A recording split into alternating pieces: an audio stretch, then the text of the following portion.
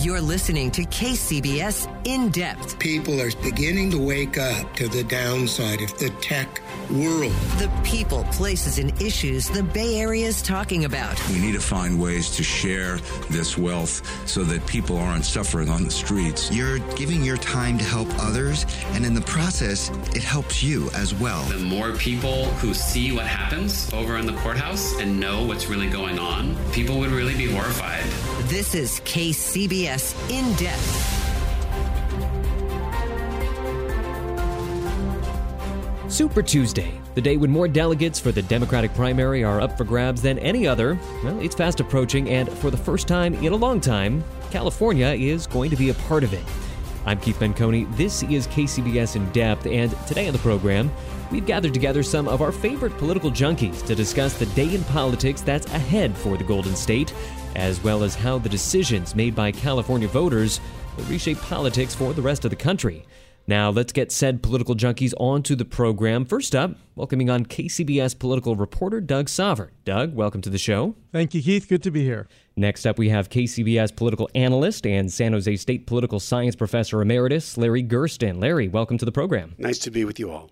And last up, we have UC Berkeley professor of political science, Jack Citrin. Welcome to you as well. Thank you for having me.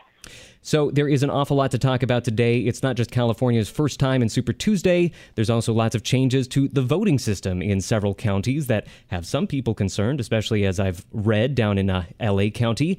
And on top of that, there's a lot of interesting local races to discuss as well. So we're going to get to as much of that as we can, but let's start with what makes Super Tuesday so super, the presidential primary, that is.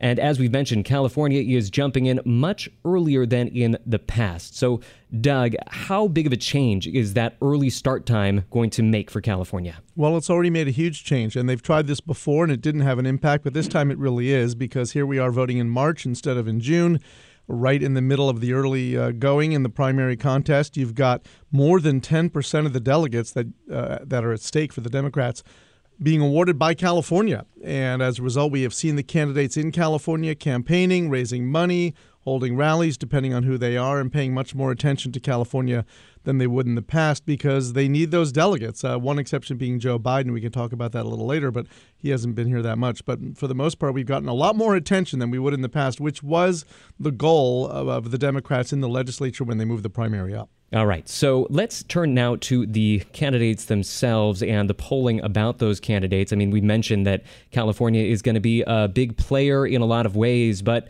in another different kind of way, Doug, it almost seems like sort of a foregone conclusion which way California is going to go. Well, we do expect Bernie Sanders to win California. He has invested the most here. He's got the most extensive operation. He's done incredible outreach with Latinos. Unlike the other candidates who have often come here just to raise money, he has had large public rallies. All the polling suggests that he's going to win California, that he's got, somewhere in the low 30s% right now. He may do better than that. He exceeded expectations in Nevada. The other candidates aren't necessarily conceding California, but they're playing more for second. But remember, in California, we give delegates, some statewide and some for each of the 53 congressional districts. If you win at least 15% in any given district, you can get some delegates. So we are seeing candidates like Pete Buttigieg go out to the Central Valley, where he thinks he can make a play for more moderate Democratic voters. Candidates going to different parts of the state they wouldn't have in the past, because even if they don't win California, they could win 5 or 6 or 7 districts and get a nice little pocket of delegates. Is there also, Doug, a bonus to being seen as a strong second in California? Is this something that voters in later primaries are going to care very much about, or is California not really one of the races that are going to be watched that closely nationally? Well, I think it will be just because we have the lion's share of delegates. I mean, we are the biggest prize on Super Tuesday and throughout the whole process. I do think, candidates always spin results as best they can. So if Elizabeth Warren were to finish a strong second to Bernie Sanders in California, she could argue that she has momentum. She's done well in the debates. Here she comes. And that might move some more people in her direction in other states. If Joe Biden were to do very well in California unexpectedly and maybe finish a stronger second, he could say, here's my momentum. I'm coming back. I am the moderate to rally around. So certainly each campaign will take what they can from the result and make the best case they can for their own cause. But I do think, it is likely Bernie Sanders is going to win California. But as I say, in California's case, there are so many delegates that you may get, you may not be that strong second, but if you come out of here with 30 or 40 or 50 delegates, that's more than you would win in any of these other states simply by winning that state. All right, so a lot to look for right there. Let's turn things now to UC Berkeley professor of political science, Jack Citrin. And Professor Citrin, it's pretty remarkable that the top candidate for the Democratic primaries in California at this point is a guy that is historically not that associated with the Democratic Party. So what does that say about Democratic politics in the Golden State? Well, what we've seen, I think, in the last two elections is basically the collapse of the capacity of party leaders and sort of what might be termed the establishment to coordinate on a candidate that they believe gives them the best winning chance. So in 2016, Trump, who was barely a Republican, won the nomination because the other 18 or 20 failed to coordinate, and in each primary he might have gotten just 30% of the vote. That was enough to build up a big delegate lead. I think Sanders is not really a Democrat. He doesn't call himself a Democrat except when he's running for the nomination. And then you get another person who's emerged, which is Bloomberg, who's also a Democrat for a day. So this is really a function of the changes in the rules that have been going on since 1968, where the idea is that, ordinary voters and often not all, even registered Democrats, should have a big say in who the nominee is, and what that ends up doing is advantaging outsiders and maybe more extreme candidates who have a solid block of people who will be with them through thick and thin. So I think that's one of the overall overarching messages of this. I want to build on what Doug said very briefly, if I may. I think he's absolutely correct about the delegate fall, and it may be if Sanders, say, gets 35% of the vote, then no one else will get 15% statewide. And so their only delegate pickups will be, as he said, in districts. Having said all that, I think just, the trend has been towards Sanders as the polling has gone on. He's gone up. Biden and Warren have gone down. And that's been interesting as part of the campaign for the reasons Doug articulated. So my own sense is that Sanders is going to do pretty well, not only on Super Tuesday in general. The outcome after Super Tuesday is really quite simple. Are we going to have Sanders as the majority candidate before the convention, or is this thing going to go to the convention? And one final small point about California voting. California votes trickle in quite slow. And so, by the time we know the final results in California, all the Super Tuesday results will be in. So in terms of momentum, in terms of how California weighs in the momentum game, that may depend on what happens elsewhere and sort of whether the news cycle moves on from California quickly. Right. It's kind of the irony here is that Election Day has moved up, but the actual election results still will probably lag behind many other states. All right. So we're hearing a little bit there about how this race in California is shaping up, how Bernie Sanders is likely to do. Let's bring in KCBS political analyst Larry Gersten. Larry, what are your views? What are you going to be looking to in terms of the presidential primary Tuesday night? There's no doubt that Sanders is the favorite if you look at all the recent polls, a sizable favorite at that. But I think there are three unknowns that may weigh one way or another on the outcome. One is Michael Bloomberg, who has spent $61 million in California alone, far more than any candidate spent anywhere, far more than the combination of candidates altogether. He has 23 offices here, just one less than Bernie Sanders. One way or another, he's going to have some impact. We just don't know how much. The second is that independents, who are the second largest group, larger than Republicans, are the ones who are least tethered to any party. That's part of the reasons they're independents. No political party is what they're called. And we just don't have a good idea about which way they'll they'll go, especially after the recent debates and whatnot. Will it change anything in their minds? And the third thing is that people can register now all the way till and up to and including Election Day. Will there be a surge, especially after that last South Carolina debate? Will there be a surge one way or the other? Will it impact the outcome, especially in these districts where so many of the delegates will be awarded? Don't know any of these three. So in some ways, there could be surprises just because of these three elements. Right, and then you have the other element of many voters are voting in early. Obviously, that's been around in California for quite a long time now, but I think that the adoption rate is going up and up and up. So a lot of this late campaigning probably won't make a difference with many Californians already having cast their vote.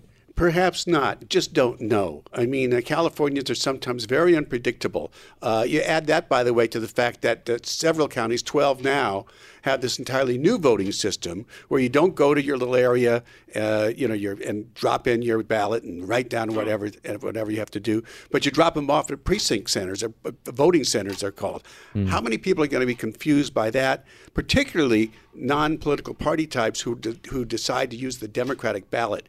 That's a tough problem. So there are so many variables here, many of which we've never had in the state before. Very interesting point. Yeah, it's very, I don't want to say messy, but certainly there is a lot going on, and it's making it difficult to know exactly what's going to happen. You actually, Larry, set me up for a good point in terms of all the changes that are coming to California's election system. So let's talk about that right now. But first up, before we get there, I want to remind our listeners that they are listening to KCBS In Depth, our weekly deep dive into the events and trends shaping life in the Bay Area and beyond. Today, we're talking California politics as Super Tuesday approaches. Joining us, we have on the line right now KCBS political reporter Doug Sovern, as well as KCBS political analyst and San Jose State political science professor emeritus Larry Gersten, and we have UC Berkeley professor of political science Jack Citrin. So let's talk a little bit about those big changes coming to the election system. Many counties throughout California, some have already adopted these changes, but many more are adopting them this year, talking here about the Voters' Choice Act. And essentially what that means, as Larry just mentioned, is that instead of those typical voting precincts that you're assigned to, you have to go to one particular one. Instead, we have a bunch of voting centers, and you can go to any one in the county. And at least in the case of Santa Clara County, they're open not just on Election Day, they're open for a long time before Election Day. So a lot more flexibility there, but it does take a certain amount to make that work. In particular, in Santa Clara County, they had to buy they leased millions of dollars in new equipment. And so new equipment going online, new system going online, lots of big changes. I asked Santa Clara County Registrar of Voters Shannon Boucher about how confident we should be that the new election system, unlike the one in Iowa, it's a bad word right now, Iowa, is going to work. Here's what she said. Well, we have been preparing for these voting days to come. We have 11 days of voting now out in the community and here in our office. So we have done testing, we have practiced, we have set up vote centers, we've laid out the vote centers and how the operation can run most smoothly at every single one of our over 110 vote centers. From end to end, the entire system and process has been mapped out, and I think it is going to work well for our voters. So you're feeling confident going into Super Tuesday? I am feeling very confident going into Super Tuesday. All right, so Professor Gersten, you are obviously a close watcher of South Bay politics. Are you confident going into Super Tuesday? Let's put it this way. This area and the state have a long record of promising outcomes in terms of results early in the evening, only for us to be disappointed. It's sort of like peanuts with the football. Yeah. He goes up to kick it, you know what happens, what Lucy does. Charlie Brown falls on his back every time. Exactly. And so this would be a first, if particularly given these changes, if the state's going to have its act together, that all the votes are processed. And by the way, not only do you have a problem with that on election night, but you've got all of these late ballots that come in. And so they, in a close election, can make a difference too, especially when you're awarding these delegates in each congressional district. And people have to remember that, in a sense, this is not a statewide election. It's really 53 elections in addition to the statewide delegates awarded. Can I just add one small thing here? Absolutely. See, all of these changes, all of them are predicated on the premise that, the more people voting, the better. Let's make it as easy as possible. And also, let's make it easier for the political parties to mine votes, by in various ways reducing the cost of voters, to vote. Something that is not really discussed too much is, does that increase the overall quality of voting in terms of the kinds of information that people have and in terms of really who's voting? But, that's a secondary, sort of more abstract question. So it sounds like you have some concerns that we're just trying to get out the vote without being too thoughtful about what the consequences are, or I guess that really the motivation here. I think there are lots of questions. I think they're not major questions, but even if you took the question, well, who's really casting the vote? I mean, my own view is that these voter ID laws that are being passed left, right, and center are really, in some ways, voter suppression and not significant, but making absentee ballot easier, making all these other kinds of ways of sending in your ballot easier does raise the question of who's actually casting the ballot.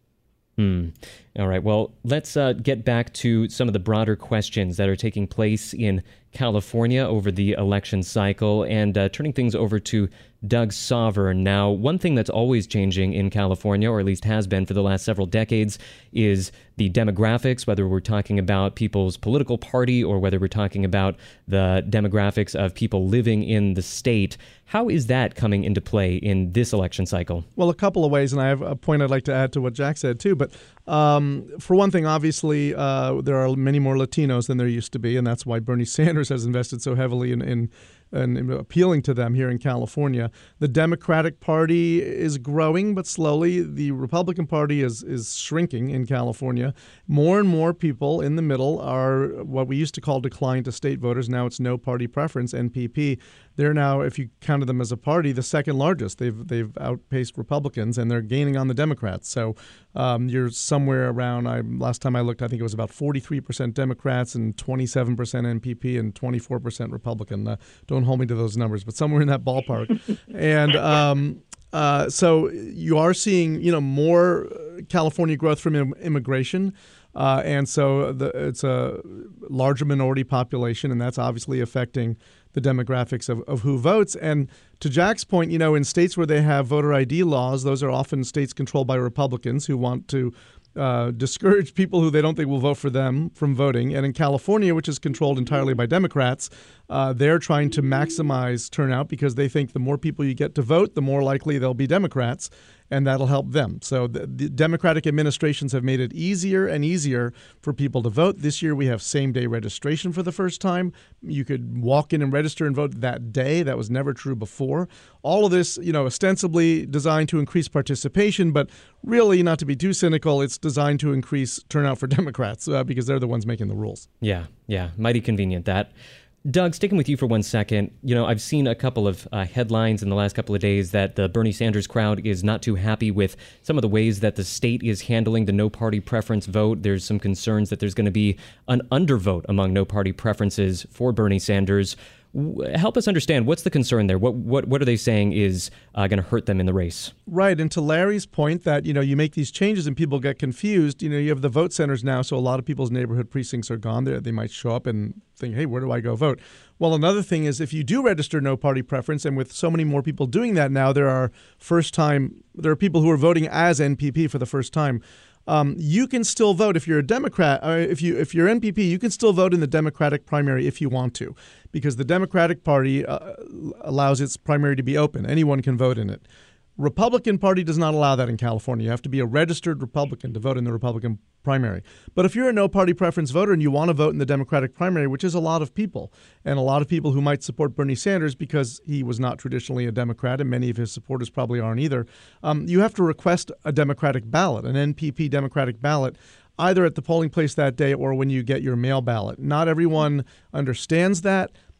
There were several mailings going out to no-party preference voters explaining the process. It's been pretty well advertised and clearly marked, but people don't always pay that much attention to what they get in the mail. And if they show up at the polling place, they'll be directed. But that is the concern of the Sanders campaign, that a lot of their people are people who aren't registered as Democrats. And if they don't know that they can vote as Democrats in that primary when they're not really Democrats registered, they might not be able to vote for him, and that would suppress some of his vote. The state says that's an unfounded concern. They've had this huge education campaign, but that is certainly the concern on the Sanders campaign, that they want to get every one of their voters actually to be able to cast a ballot. Yeah, well, there's just so many things to get educated about this election cycle. A lot of new stuff, as we've been saying, for voters. I think Professor Gersten wanted to jump in. Well, just one point to build on what Doug said. The problem is, how thorough were these mailings? For one, I'm an NPP person myself, and I never got that note about changing, and I pay attention to those types of things. And I don't know how many people have moved, how many people. There's so many things in transient California to begin with. Right. It'll be interesting to see, how well this actually works. How many people who don't get that letter and decide to vote Democrat just look at their ballot and say, oh, I guess I'm not going to get the chance, and don't ask for that ballot. We don't know these things. In some way, they're going to have to track it. I think there's a couple of holes here, and that may well be one of them. All right, yet another thing to watch out for on Tuesday. We are going to get into more state politics in just a second, but first, want to remind our listeners one last time that they are listening to KCBS In Depth, and today we are having a super show about Super Tuesday and trying to unpack all the politics ahead in California. Helping us do that is, of course, KCBS political reporter Doug Sovern, as well as KCBS political analyst Larry Gersten, and UC Berkeley professor of political science Jack Citrin. Let's move on now to some of the state races and politics that are going on below the presidential level. And when we're talking about state politics, well, the only statewide proposition on the ballot this time round is Proposition 13. And it's not that Proposition 13. It's a completely different Proposition 13. In this case, we are talking about a $15 billion bond measure to fund public schools. It's going to be money that's going to go through to K through 12 schools, as well as some public universities. So big pot of money up for grabs right there.